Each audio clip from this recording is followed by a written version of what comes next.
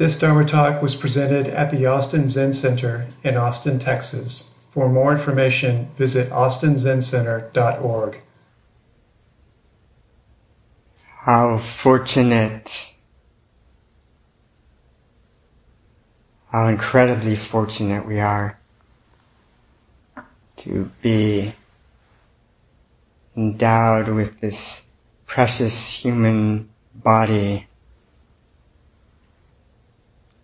this precious human life of leisure and opportunity, as they sometimes say. That's what makes it precious.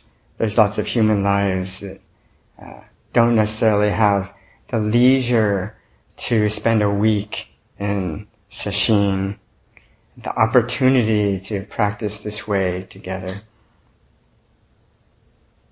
Most fortunate.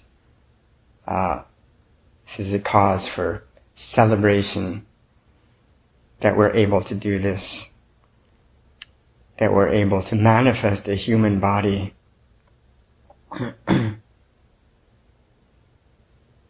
where we can see and listen to Dharma, or we can practice Zazen. Not only a precious human body, but what naturally comes along with this is Buddha nature. We share the same Buddha nature as all the Buddhas of past, present, and future, lacking nothing whatsoever. Maybe sometimes apparently hidden temporarily by our own thoughts and feelings and perceptions, but lacking nothing, this Buddha nature. Perfectly complete, doesn't need to be improved in the slightest. We all have our equal share of it. Not only that, but we're in this precious temple, this practice place, and you all are used to it, but for me, I've noticed it's quite hot outside. But here in this temple, it's cool. Our air is conditioned. It's to support our practice, so we don't have to just sweat and pass out and fall asleep. It's quite nice climate in this room. Not only that, but we're being fed these delicious meals, delicious and nutritious offerings to support our practice and keep us going. Not only that, we have our friends all together sitting here. We have a quiet space and no one's bothering us. This is like incredibly rare, right? It's easy to take it for granted, but let's stop to remember. We're halfway through sesshin. Let's stop to remember what a rare, unique opportunity we have to be this Buddha nature, to be ourselves completely. Like it says on the door, when you become you, when the self settles on the self, when there's no resistance to our true self being itself, then Zen becomes Zen. It's our job to make Zen into Zen by being ourselves. We might understand this as just being our personality, but also being our who we truly are, being our true self, which is the same self that we all share.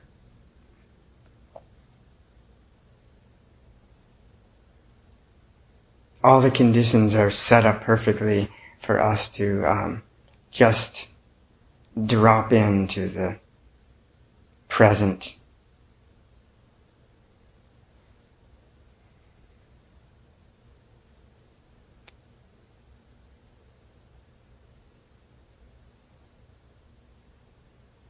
And we hear again and again that our Buddha nature is like space. It's like aware space. And the aware part is actually, that's the really easy part. As soon as we ask, am I aware? Yeah, of course. It's not hard to verify the fact that we're aware. Basically, aware and knowing, cognizant beings. That's the simplest of all. But that this awareness is like space could be kind of simple, but that's the part that many people who know that they're aware don't necessarily think of their awareness as vast as space, as open and empty as space, as timeless and boundless as space.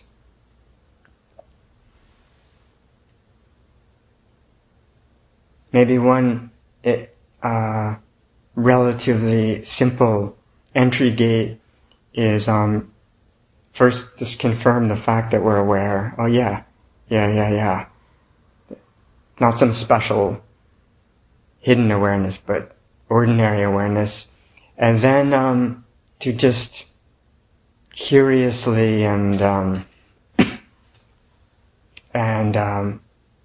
joyfully wonder about where this present awareness, this undeniable present awareness, where it's located. That might be a simple entry gate. Yes, I know I'm aware. Where is this awareness that is vividly apparent? Where is it? Actually, I can't say. I can't say. Might not be so difficult to realize that awareness, this ordinary awareness, is not located anywhere, actually. Why? Because only physical, material things have locations.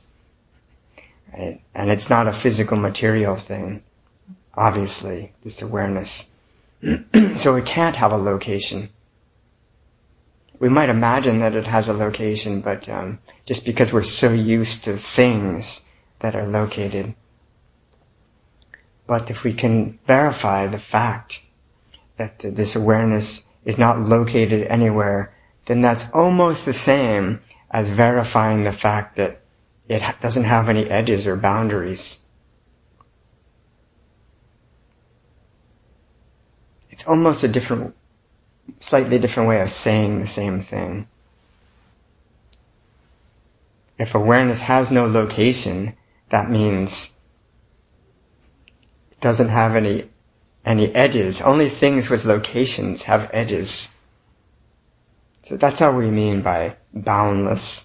Just, we can't find it anywhere, and yet we can't deny it either. And to just keep exploring this simple fact that awareness is present, we can't find it in any location, we can't deny that this is it. And then settle into this unfindable, unlocated, spacious presence. Spacious is just another way of saying unlocated. Like the space that fills the room is not like the size of the room exactly. We might say that there's a box of space that fills the box of the room, but actually space is inside and outside the room. It's everywhere, right? And our ordinary mind, our continuous, unchanging mind, the heijo shin, the peaceful and unchanging mind is already like this. And if it's that spacious, then that's really the same thing as saying it's the host. It's the host of all experiences.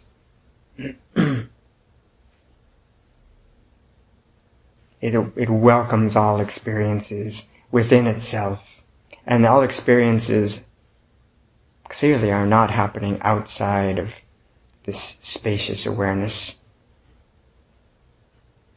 If they were happening outside of awareness, awareness would have to have some edge, some boundary, to keep the experiences outside of itself. That's a ludicrous idea.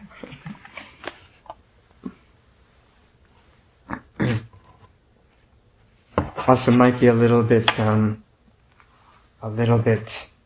might seem a little tricky or something at first to verify the fact that this spacious, ordinary awareness is not, is never discontent. Because we as people might feel discontent, even though the conditions are just perfectly set up. We might feel the room's a little too cool or a little too warm. The food's a little too spicy or a little too plain. We might sometimes feel like that, and then we might say, well, then awareness is not completely content at that point. But those are thoughts. Those are thoughts and feelings. The guests coming and going within awareness. Awareness itself is not discontent with the temperature or the food or or with having thoughts or with not having thoughts. It's just openly allows any experience to manifest within itself, from itself, as a kind of decoration upon itself, a celebration of itself. It hosts these parties, massive parties with hundreds of rowdy guests, sometimes sleepy guests, and it doesn't discriminate amongst the guests. That's the kind of host we share. Very ordinary. And our ancestor Keizan Zenji, who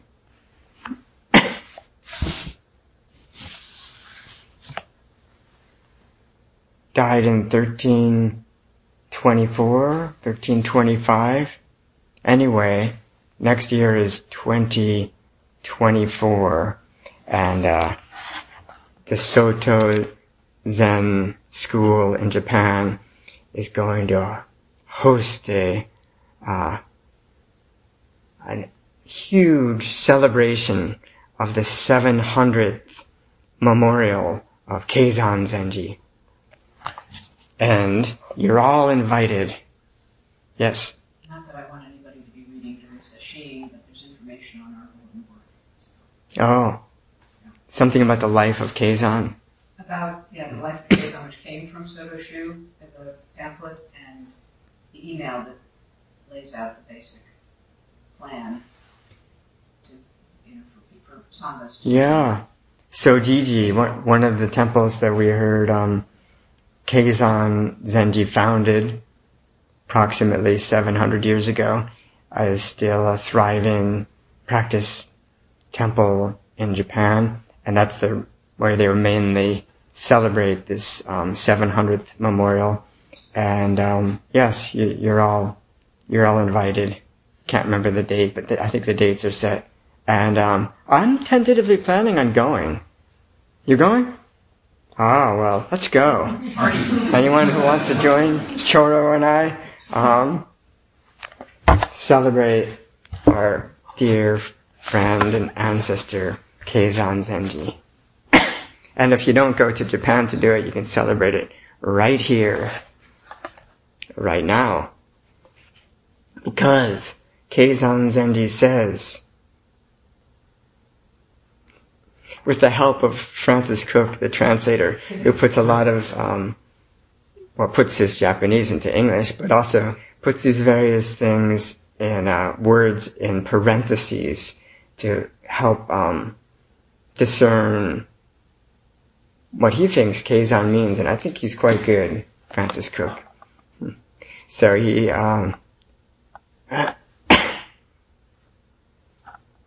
his last line was, "Your mind is what it is." And here he puts in parentheses, mind. So I think this is what Keizan's referring to, and what we've been referring to. The one that we can't locate, but that we can't deny. Like, this one. this mind. It's like clear water. Really clear water. That you can't see it. As if the room is filled with clear water. It's like empty space. Pure and still. Interfused with everything, without obstruction, and free. Therefore, there's not a single thing revealed outside your own mind. Not a particle to obstruct your spirit. The whole essence that we're speaking of here is shining clarity. Keizan means something like, K is something like shining or lustrous, and Zan is mountain. So like lustrous mountain, shining mountain. And so he uses his character and his own name here, along with the character that means shining. So, shining radiance or clarity. That the whole essence is a shining clarity that outshines jewels like diamonds. So don't compare even the radiant light of the sun and moon to the radiant light of the true self. To the Jiko no Komyo, which is Dogen Zenji has a whole essay called Komyo, the Radiant Light, where he comments on this old Chinese phrase from ancestor Changsha, who said, the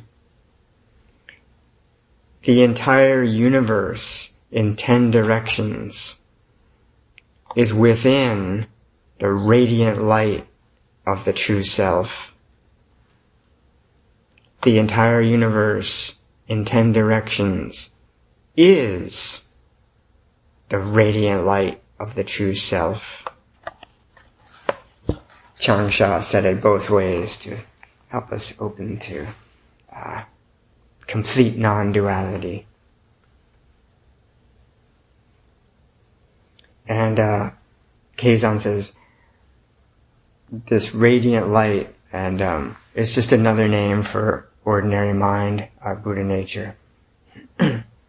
Why call it radiant light? Because light is is illuminating the room right now, right? So we can see all these objects and appearances because of the light, but we can't see the light itself. Thus, it's another excellent metaphor, analogy for our true nature. The light of awareness illuminates all these appearances, and it's illuminating itself at the same time.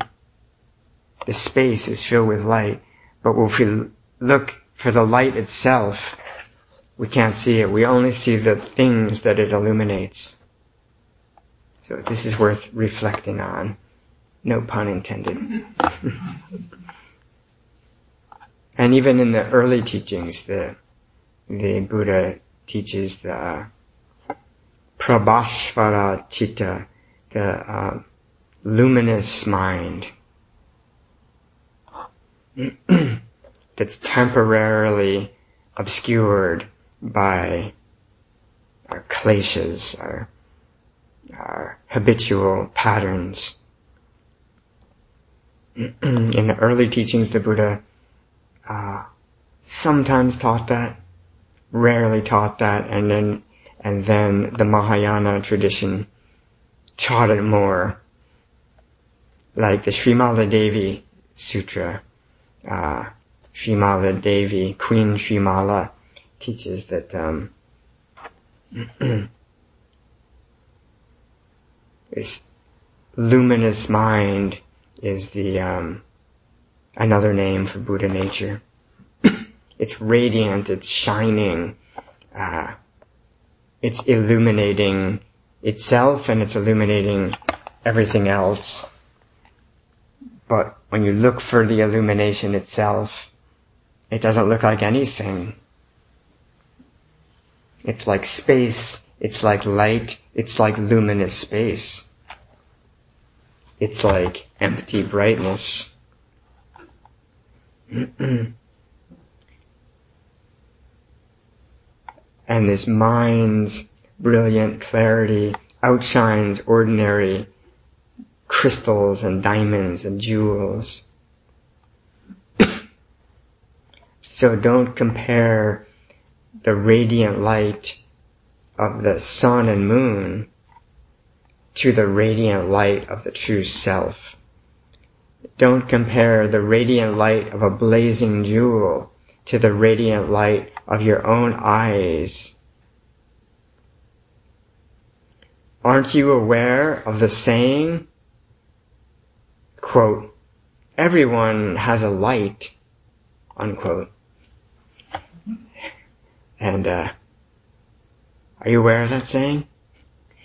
That saying appears in case 86 in the Blue Cliff record, where the ancestor Yun Men, speaking to the assembly, says, everyone, each one of us has a light, a radiant light, but when you look for it, it seems dark and obscure.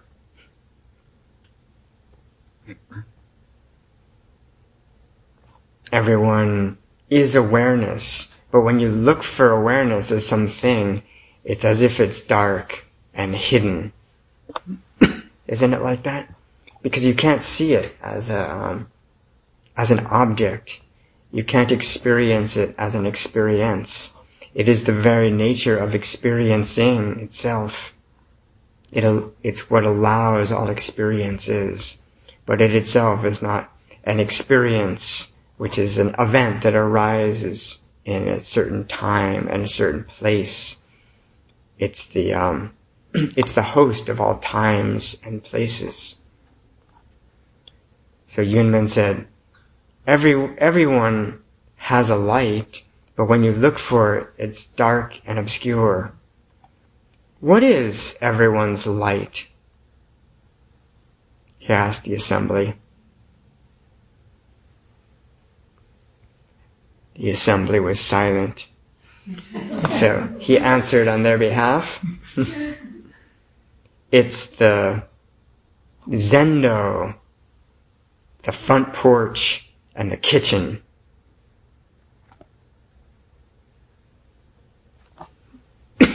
All insentient objects. Insentient objects. And maybe apparently sentient objects too. But anything that the light illuminates. What is this light? That when you look for it, you can't see, it seems hidden. It's everywhere you go around this place, you're seeing the light. And non-sentient beings, the rocks, walls, tiles, and pebbles are the light. We might say, I can see how they're illuminated by the light, but they are the light? I can maybe even see how Changsha could say the entire universe in the 10 directions is within, appearing within the radiant light of the self. But isn't it kind of a stretch for Changsha to also say the entire universe in the 10 directions is the radiant light of the self?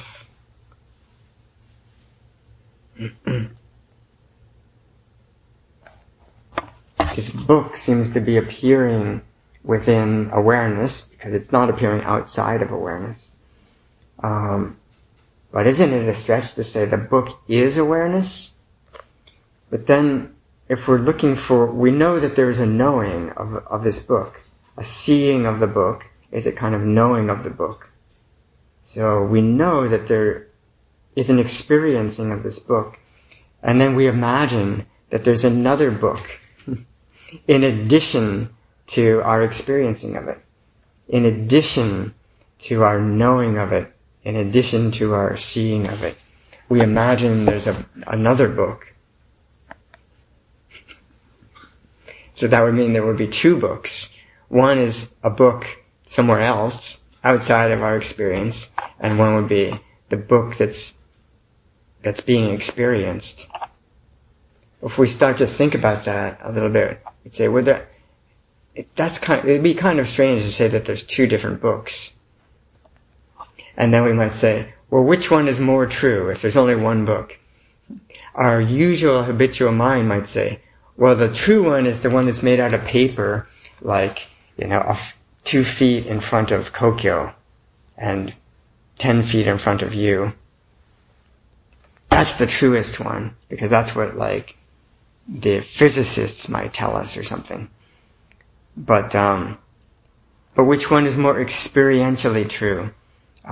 Some object made of paper that has a certain distance from your body, or the experiencing of the book. If we have to say that it's one or the other, this can be a question for us over our course of our day of sitting. It would be silly to say that there's 2 different books. So, which one do we trust as more real? Anyways, I trust the paper one that's over there, because that's what people have always told me. Books are made out of paper, and they're a certain distance from my body. So, I trust that, but you can say, let's stay with our direct experience as much as possible. Which one is more experientially true? That paper one over there, or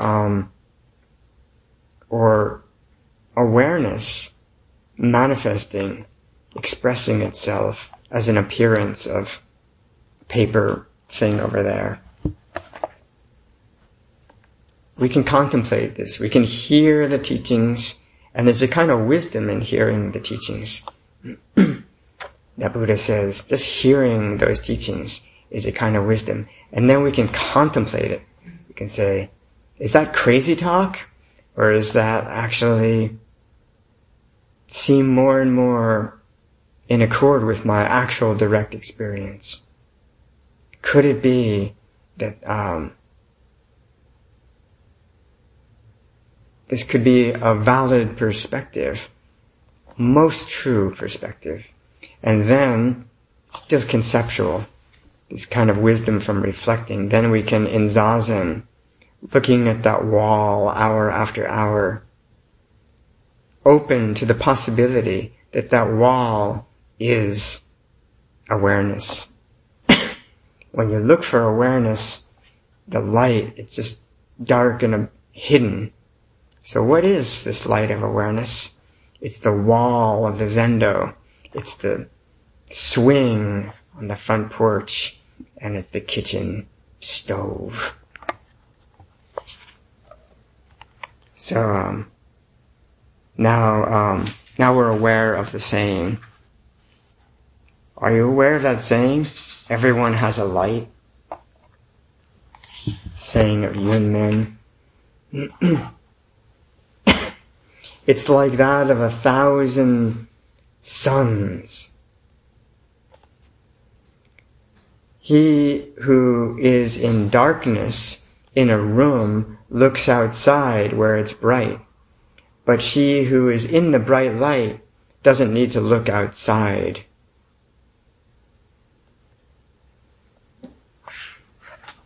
To see the light.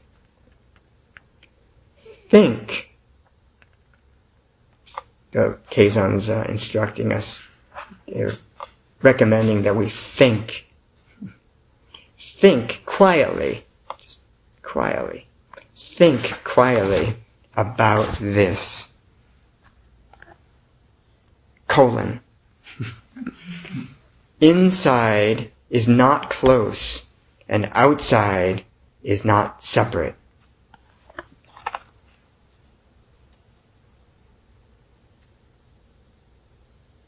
We're allowed to, and even invited to, think about this. Inside, whatever that means, inside me is not closer to my true self. Anything inside this body is not closer to my true self. And outside is not separate from my true self.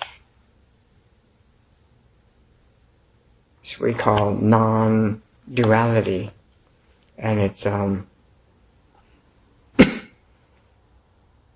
as I mentioned the other day, Yogacara tradition says, the unity school tradition, Yogacara, teaches that the source of our problems is grasping, and in order for there to be grasping, there needs to be a grasper and a grasped, and we can come to see that grasper and grasped are not two, are undivided, are non-dual, and in that case, grasping and therefore suffering will be impossible. So we can think quietly about this. Keizan says, though it has been thus in the past and present, you must not become arrogant or willful. So when I say, this is so simple, I got it all, I guess I'm a Buddha now. That's maybe too much. Because are we able to be totally clear? Like only Buddhas see Buddha nature really clearly. Great bodhisattvas see it like a flock of cranes in the distance and mistake it for trees or water. Kind of get it, but really clear, and then especially really clear when the situations get complicated, when the guests become unruly. This is challenging, right? The ancestral teachers just met each other in this way. This term, shoken, means mutual seeing, face-to-face meeting. The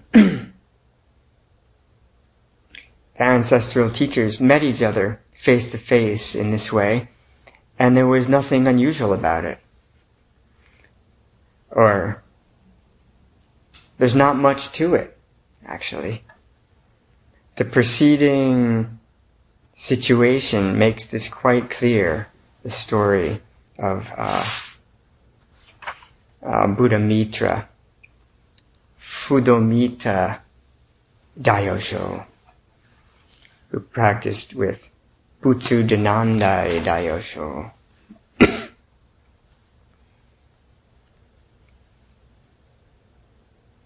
This does not mean that mind must be reached by means of practice and verification, or that true mind must be reached by means of practice and verification.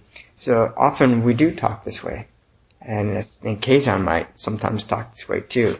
But here he's trying to really free us from any dualistic fixation. So this ever-present awareness doesn't need to be reached by practicing and verifying it. Or that it's mastered by means of study and meeting. It just means that your original mind is intimate. Like, this is what he's trying to say. We don't have to practice and verify it. Even that, which may be helpful to say sometimes, that we need to practice and verify it. But here he's saying, nothing needs to be done at all because it is so intimate. It is more intimate than our mother and father are to us. Those beings from whom we were born, it's more intimate than this. It is ourself. It is our true nature. Too close to be close.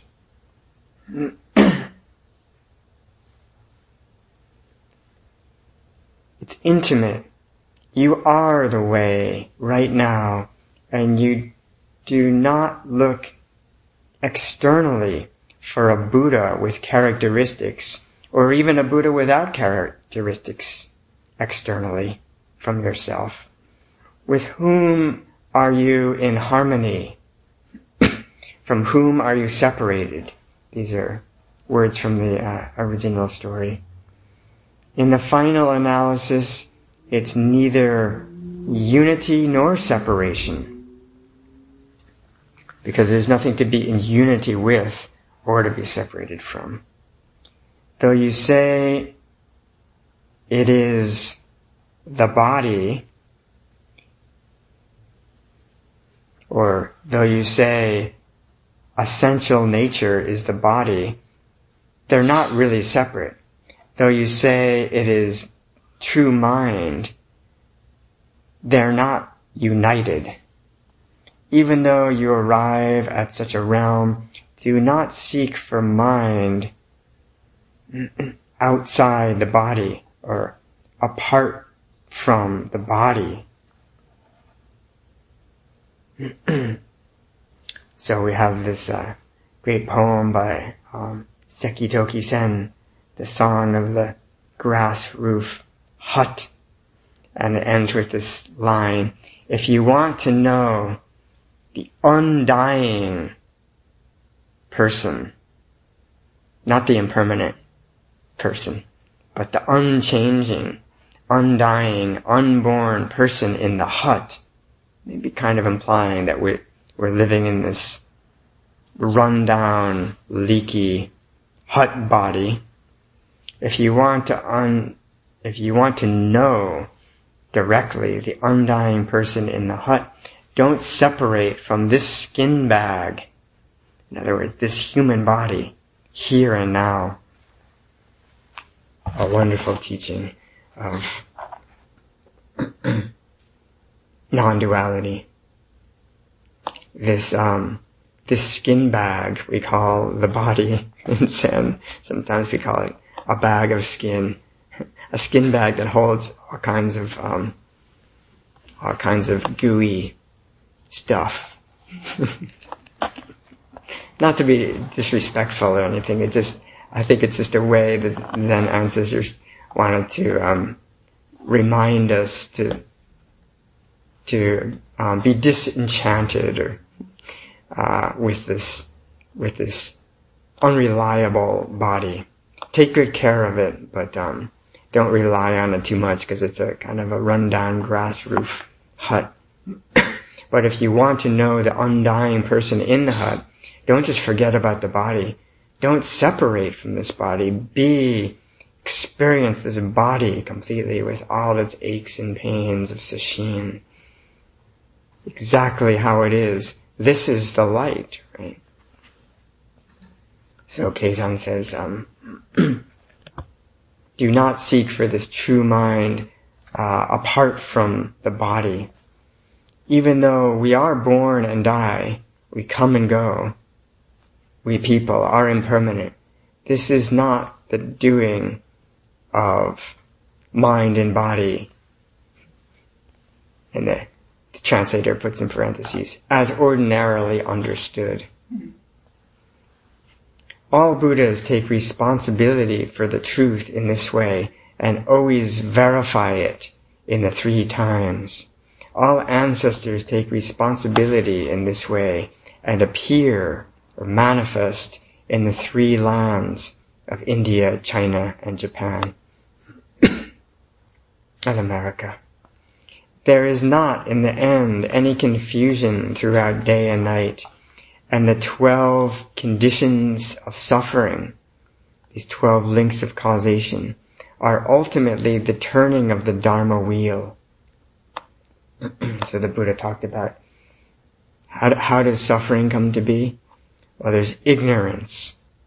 It starts, it's kind of more like a circle, but we have to start the story somewhere, so we could say. We start with ignorance is just not knowing our true nature. And based on this ignorance, we create karma. We feel like I'm a separate self that does things, and we develop these karmic tendencies, and based on that, dualistic consciousness is born. We could even say that the alaya vijnana is a big dualistic consciousness, is what is born and reborn lifetime to lifetime. Based on karma. Karma is and manifests as this storehouse consciousness of duality, and based on consciousness we have mind and body as separate, and based on that we have the 6 senses dividing up the world into knower and known, into grasper and grasped. Based on this senses that are grasper and grasped, we have contact of grasper and grasped, and based on this contact we have feeling of pleasant or unpleasant, and based on this feeling we either want a little bit more of the pleasant or a little bit less of the unpleasant, and we crave that. And based on this craving, we then solidify it into grasping, and this grasping ends up becoming a new moment of a separate self, illusion, and based on this there's actual birth as a sentient being, and based on birth there's old age, sickness, and death, and the entire mass of suffering and discontent. That's the 12-fold chain of how suffering comes to be. So it's a kind of scary story. But here, Keizan says, these 12 links of suffering are ultimately turning the Dharma wheel. This is again non-duality. What is everyone's light? It is the zendo and the kitchen and the front porch. It is ignorance, karmic formations, dualistic consciousness, birth, old age, sickness, and death. Everything is a manifestation of the light. Therefore, these 12 conditions of suffering are ultimately turning the Dharma wheel. When you reach this realm, transmigration, rebirth, in the 5 paths, sometimes we say the 6 realms of hell beings, hungry ghosts, animals, humans, devas, that would be 5, and then sometimes we add in these almost devas that want to be devas, these asuras, birth and death in these 5 or 6 realms is nothing but the revolving axle of the Mahayana, the great vehicle. What an image. The revolving axle of the great vehicle, Dharma wheel, is this samsaric realms of birth and death. This is non-dual Zen talk. Karmic recompense, karmic fruition in the 4 forms of birth. These are all the traditional early Buddhist teachings. Sentient beings are born from wombs, from eggs, from moisture, which was their understanding of how mosquitoes are born, or miraculously, like the devas are born miraculously. These are 4 types of birth in samsara, and due to karmic ripening. So this karmic ripening as these 4 forms of birth is truly the activity of the true self. Whether you speak of sentient or insentient beings, these are just different expressions for the same reality. Just as the Japanese words me and manako both mean eyeball, eye, in Japanese. So we have these different words that mean the same thing. This is what he's getting at. But these different words, me and maniko for eye, are like the true self of total ease and joy, and the 6 realms of suffering, samsara. These are just 2 different names for the same reality. Even though you speak of Buddhas and sentient beings, it's like kokoro and e in Japanese, both of which mean mind in Japanese. So again, Buddhas and sentient beings are just 2 different names for the same thing. Don't think that kokoro is superior and e is inferior.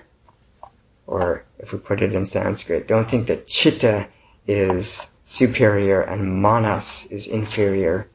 How can you devalue me and value manako?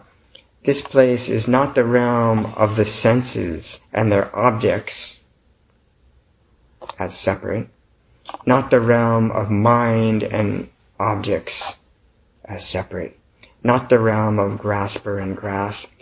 Therefore, everyone is without exception the way, the Tao, the way it is. And there is nothing which is not big mind.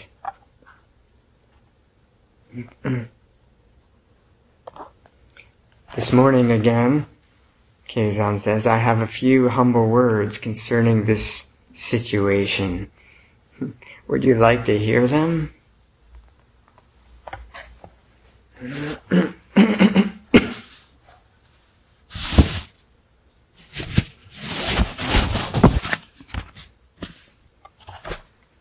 Would you all like to hear them? Yes. Do not say that speech and silence are involved with separation and concealment.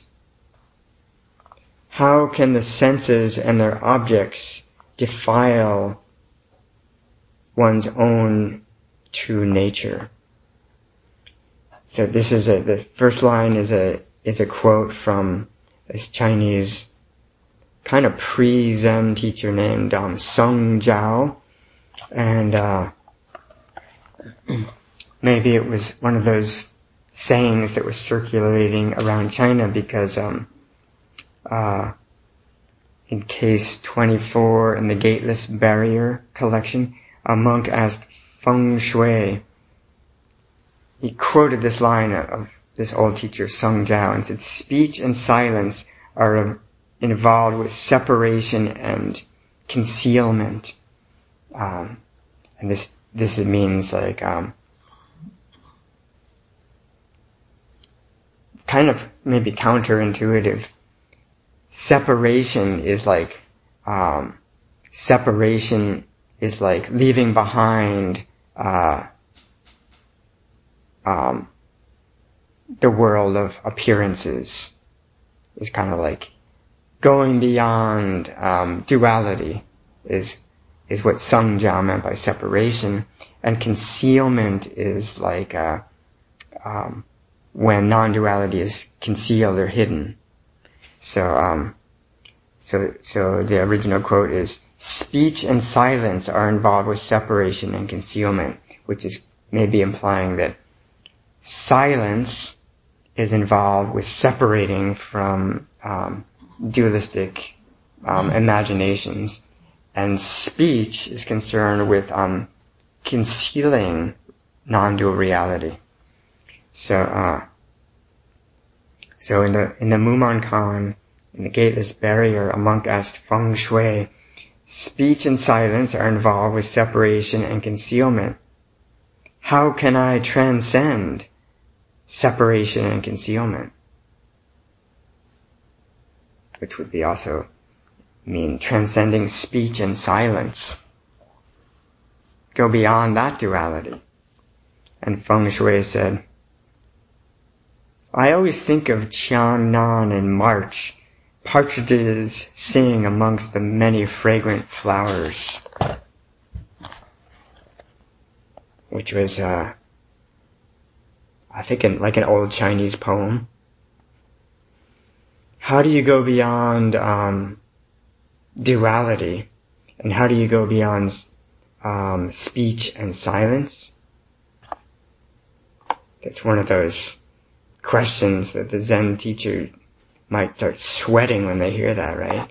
Because if they don't say anything, they're like falling into silence. And if they do say something, they're falling into words, right? How can we transcend, go beyond speech and silence that are involved with separation and concealment? And the teacher, without missing a beat, just quoted this old poem. It's actually like not even about the present, because it's an old poem, and the poem is also about thinking of the past. The poem is, I always think of Qiangnan in March, even though it's not March and I'm not in Qiangnan. I always think of that beautiful city in the spring when partridges sing amongst the many fragrant flowers. Did this spontaneous poem go beyond speech and silence? Can words be used spontaneously without getting caught in them, just as expressions of the host, just as manifestations, without believing in the duality that they seem to create? They're just the flow of sound,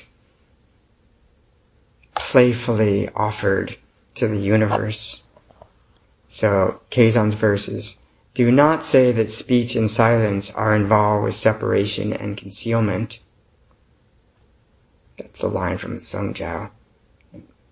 How can the senses and their objects and the duality of sense and object, how can that defile one's own nature, one's self-nature?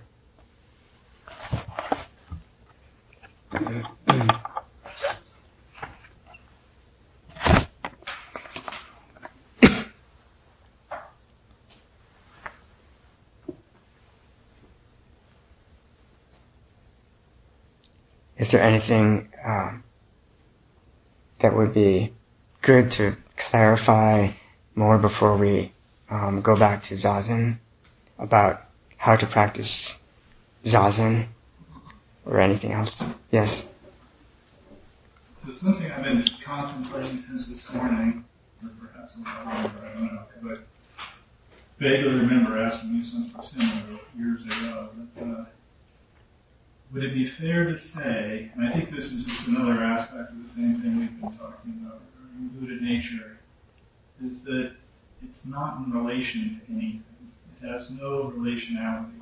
And so, like Elliot's question earlier, I was thinking about the exact same thing, is to say all dharmas manifest from Buddha nature isn't quite right either. Mm-hmm. And almost to me, it does make more sense to think of identity as a relationship as well. That somehow it feels cleaner than saying, so much is measured, where is it located in space and time? No.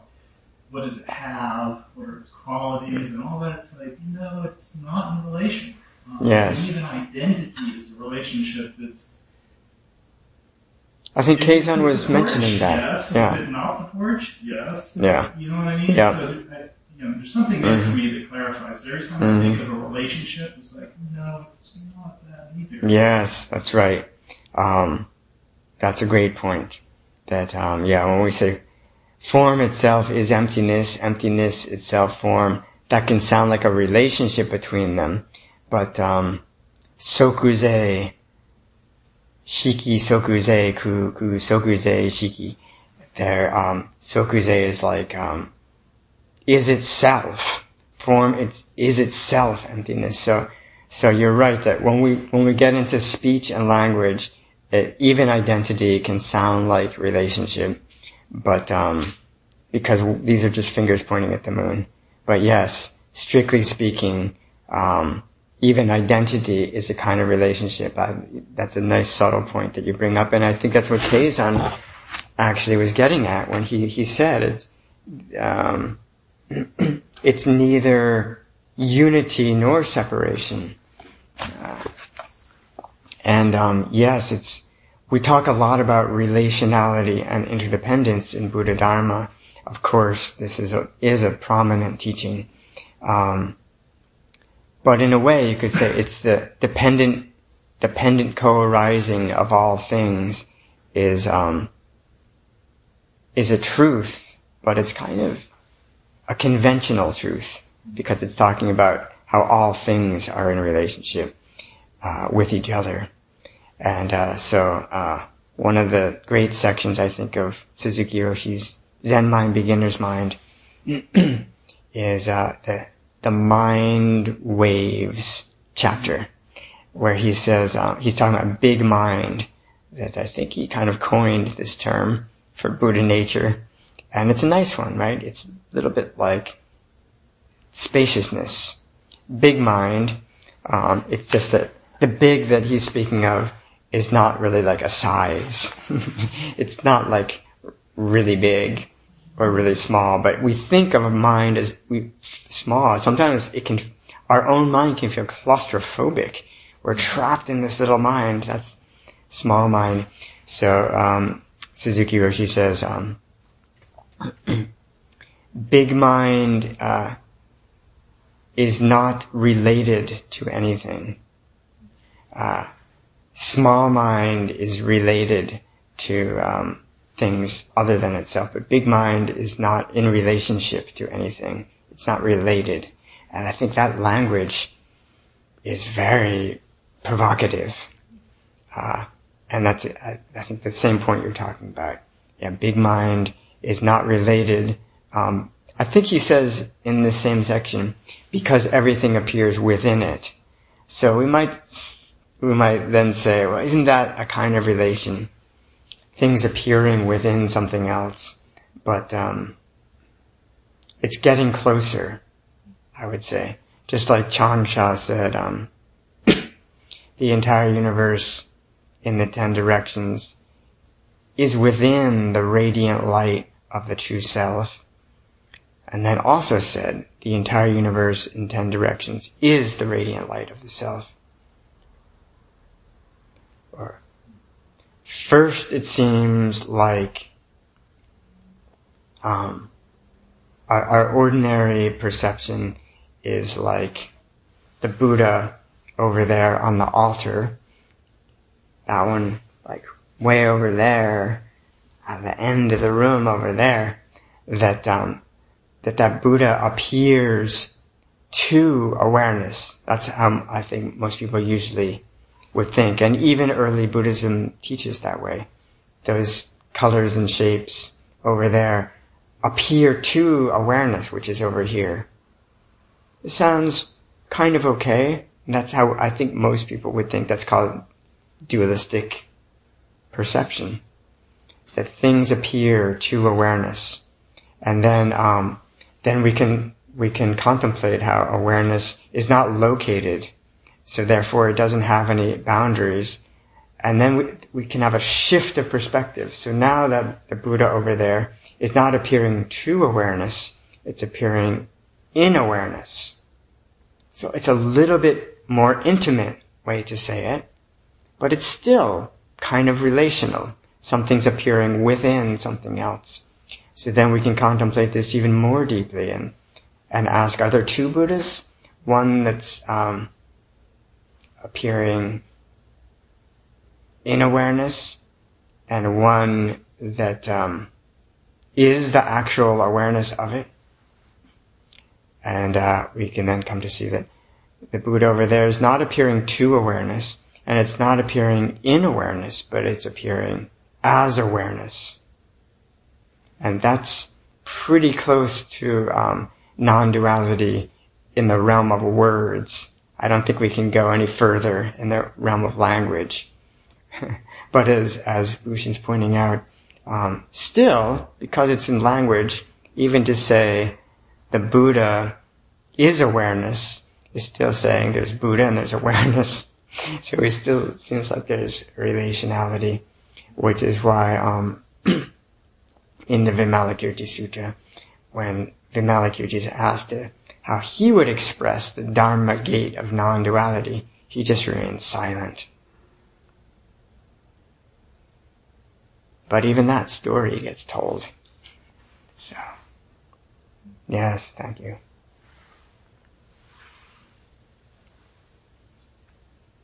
Can you follow this strange discussion? And these are these words distracting from the reality of presence? Maybe at some point they seem like they are. We will have a lot of silent zazen today and the next days too. But the Zen ancestors and the Buddhas seem to offer a lot of words, I think just because we're so deeply habituated to seeing the Buddha over there is happening to my awareness over here. And so if we don't hear anything about this, we just maybe fall into that usual pattern. We don't notice that there is any alternative even to this. So this is all just teachings that we can hear, we can reflect on, and then we can just by the very nature of reflecting on them, they maybe seep into our unconscious more and more, so that during zazen, without even thinking about them, we can open more and more to this possibility.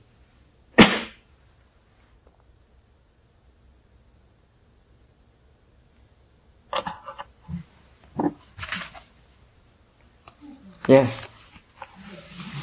So again, a fish sees another fish and he says, "Hey, how's the water?" And the fish goes, "What's water?" So I want to know, so this Buddha nature, if it's everywhere, first of all, is that fish going to be any different? Is it going to be still its true fish self now that it knows that it's swimming in water? Right? And so I'm not sure how this really informs my practices to make me think impermanent, then I don't know. Is that supposed to be reassuring? Yeah.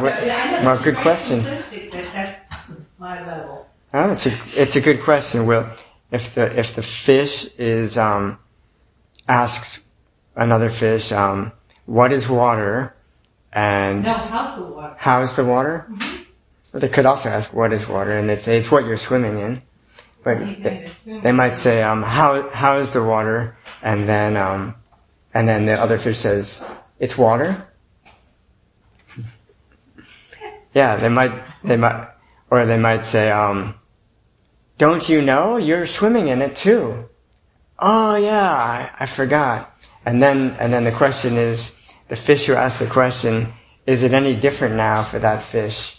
So we could say, on the one hand, it's not really different because they were already swimming in the water and now they're still swimming in it.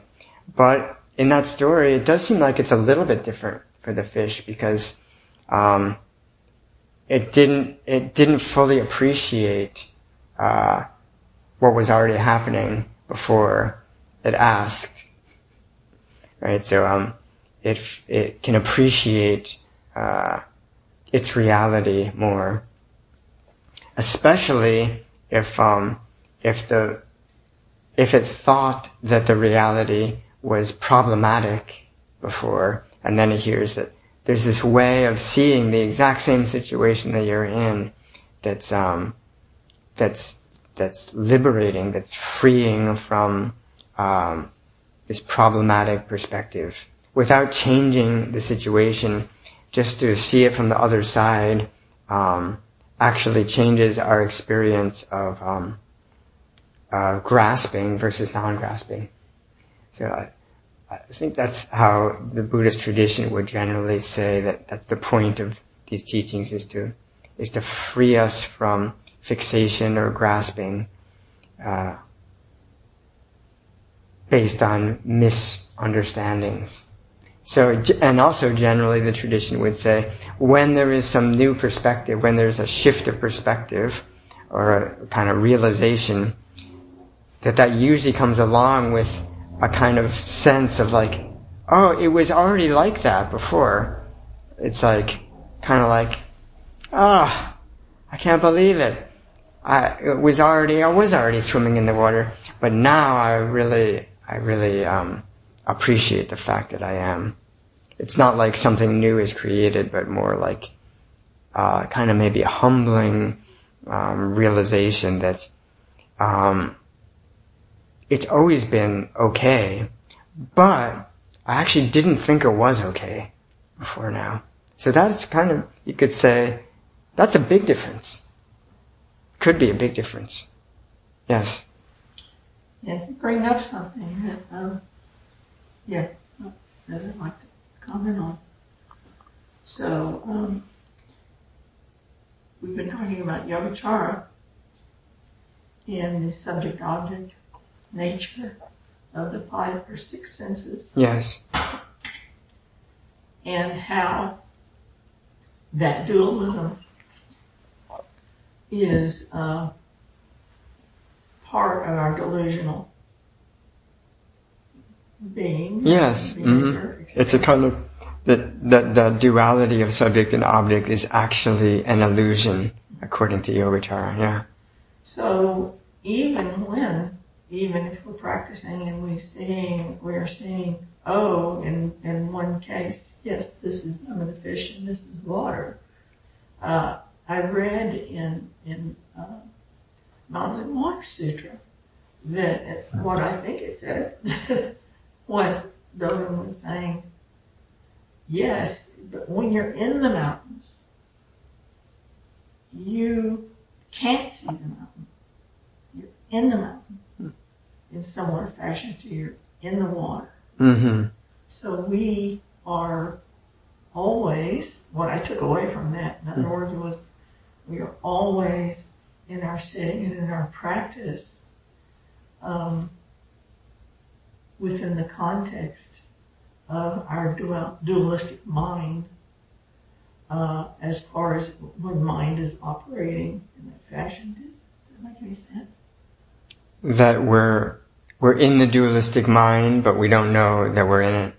Like that? Yes. Mm-hmm. And it is when we have those tiny openings. Mm-hmm. Oh, I'm in water. Or I'm in mountains. Yeah. Yeah. But they're glimpses. Yes. If you will. Yeah. Mm-hmm. Okay. Yes. Yeah. We're So that would be almost like changing the story a little bit with the fish in the water. That the water is delusion in this case, and I think you were implying more like the water is more like Buddha nature, and then the other fish points that out. You're already in it, but another way we could tell the story. We could make a metaphor and say the fish is swimming in delusion, and it asks the other fish, what is delusion? And they say that's what you're swimming in, and then oh really? I just thought that this was like all there is. And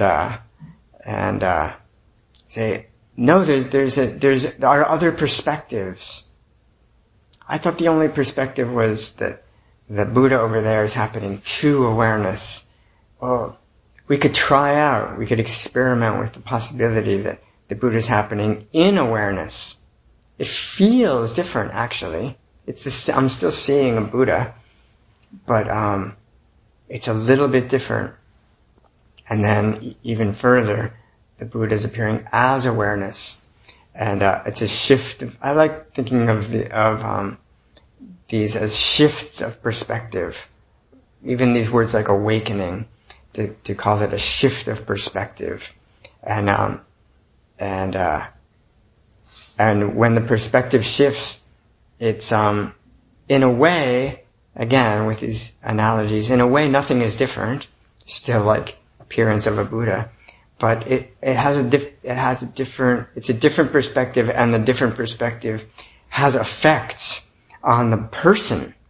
That's another way we could say it. Is reality is always reality, but the person who is used to the things happening to awareness, if they shift perspective, things happening as awareness, the body and mind of the person, some effects might play out there. Like, for example, the body might feel more relaxed. That's strange. Why should the body feel more relaxed just by seeing that the Buddha is awareness? But I find that there are such things, and it's kind of nice. It's not the main point that the body relaxes more. The point is actually the perspective shift is freeing, but then these have these kind of side effects that we notice something's different, like the body's more relaxed, and also the mind is more relaxed. Yes? I was wondering if you could speak a little bit about, so it's been a lot about non-sentient or objects, of those being awareness, and sitting there and thinking of them as awareness, but I was wondering if you could speak to like sentient people as awareness, like when I'm sitting there and thinking of Elliot or any Toro or anyone else in this room as awareness, and kind of what shift in perspective comes from that. And I'll say, to add a little context, like the fish story, David Foster Wallace used it as an opening in a famous commencement speech he gave. And the point of the speech was to be more considerate and kind to other people and consider what they're going through and things. And he used that as the opening to that, is that you don't know what's going on around you or anyone else. And so I was just wondering if maybe you could speak a little bit to that too. Yes, well, in a way, when we as sentient beings think of other sentient beings like another person, it's almost as if we're thinking of them as non-sentient beings, actually, right? Because we're not in their mind. We're kind of seeing them as a color and sound. Of course we know that they're a person instead of a rock, so there's some difference, but it's not that big a difference. Basically, the way we see rocks and hear rocks and taste rocks and think about rocks is kind of similar to the way we see, hear, and think about people. as kind of objects in our consciousness. So not that different, really. And that non-difference is also why on the other side of things, that non-sentient beings are teaching the Dharma, because they're not that different from sentient beings. In the way that, and the other, so the first not different is like, they're all just objective, dualistic perceptions in a diluted sense, but then from the awakened sense, both the non-sentient and the sentient beings are the pure manifestations of Buddha nature, equally. So they're equally expressing the truth. That's how they're teaching the Dharma. Yeah. You're holding another person's mind in your mind, you know them. You're holding their subjectivity as well, not just the objective. Well, you're imagining their subjectivity. It's based upon your relationship. Yeah. So of course, there's many differences thinking about rocks and thinking about someone that you really know. I'm emphasizing the similarity is that it's still our mind's projection. Yeah. So I think when Yun Men said, everyone has a light. When you look for it, you can't see it. It seems dark and hidden. What is everyone's light? The kitchen and the zendo. He could have said, and all of you and all beings throughout the earth. He could have said that, included that too. They're also, of course, they're the light. But maybe by saying the kitchen and the main gate, it was more shocking. I think that they often like to, if we only have a few words to say this, what would be the most radical way to say it? And he brought up non-sentient beings because it's provocative. But Changsha, the one who said the entire universe in the 10 directions, it's a series of kind of lines that he said all together in one verse. Entire universe in the 10 directions is within the radiant light of the self. The entire universe in 10 directions is the radiant light of the self. And the final line is, in the entire universe in 10 directions, there's not a single person who is not myself. Which, that's bringing in the sentient beings part. So, yes, and in a way more important than non-sentient beings, we want to relate to other people, as, not even interdependent with us, or related to us, but most intimately as they are actually ourself. Wow. Kokyo, is that like the gate to real compassion? Maybe? Yes, that is the gate to real compassion. That is real compassion. That's how I would understand. It is said in the teachings that another name for Buddha nature is great compassion and great loving kindness. And sometimes it's put as Buddha nature has these natural, inherent qualities of impartial love and compassion. So that's how we can make sense of that. We can say that's just a nice teaching to say that the Buddha nature is loving and compassionate, but this would be the principle of why it is actually so. Yes. Very useful. Maybe the most important point, in fact, if this Buddha nature teaching frees us from discontent, but it's also not the way it allows itself to appear in any way. It allows the appearance of suffering and others, and it's not afraid of that suffering. You could say, what blocks compassion?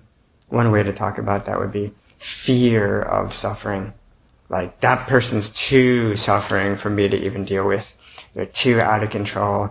Like, let me get out of here. That would be like a separate self resisting a compassionate response. But no, that's me, my true nature. And there's no separation here.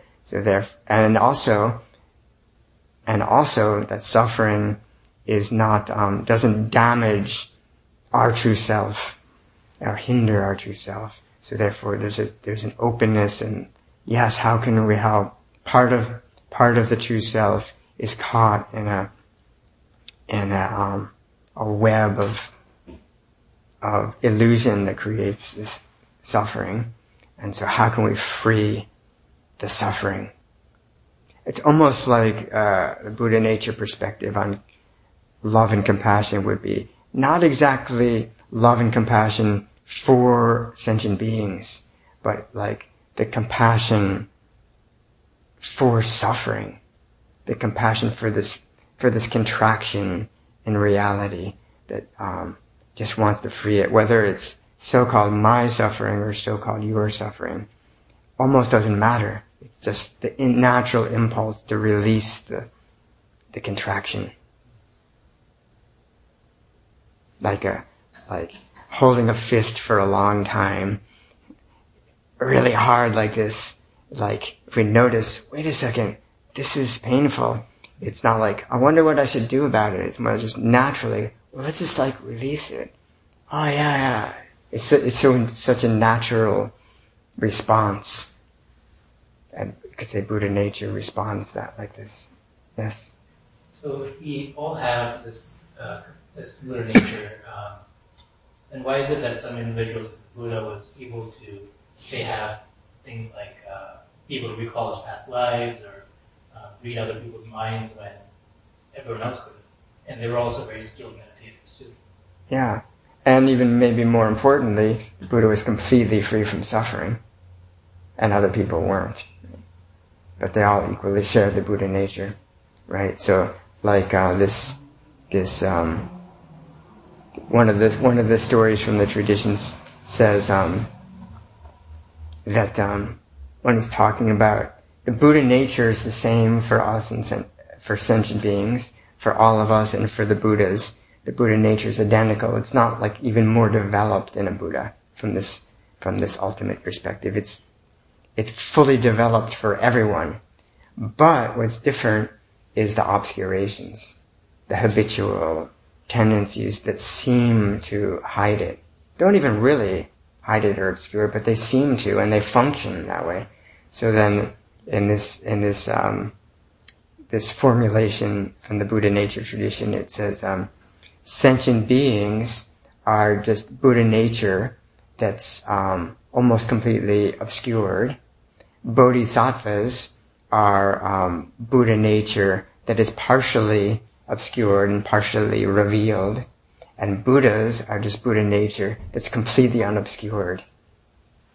The Buddha nature is the same in all three, but there's different degrees of obscuration or covering layers. Does that make sense? Yeah, it's kind of like the same mirror. Yeah, different. Or like, there's gold, and for sentient beings, it's gold ore encrusted in a lot of rock around it, so it seems to be hidden, but the gold's the same.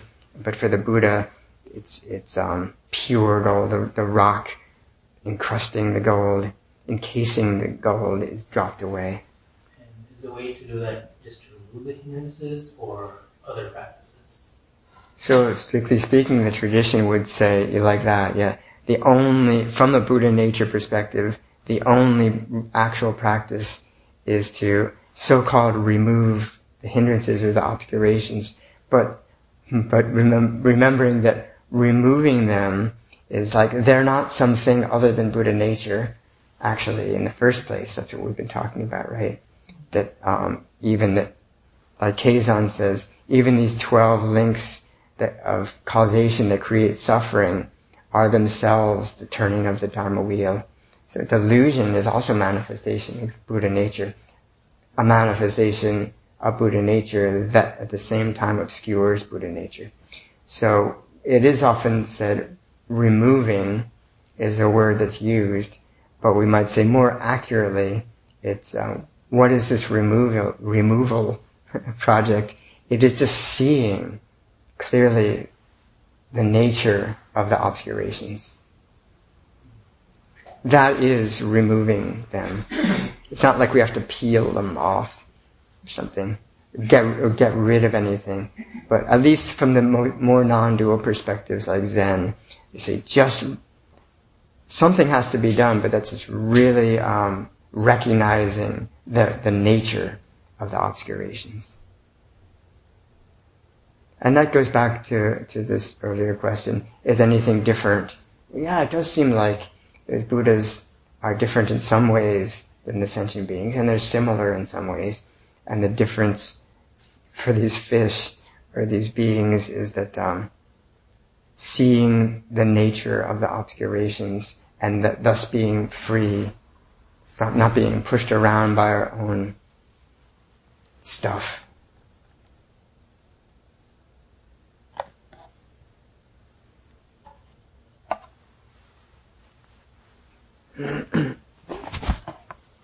Great investigation, I say. May we carry it into Zazen, the wisdom of hearing, reflecting, and meditating, becoming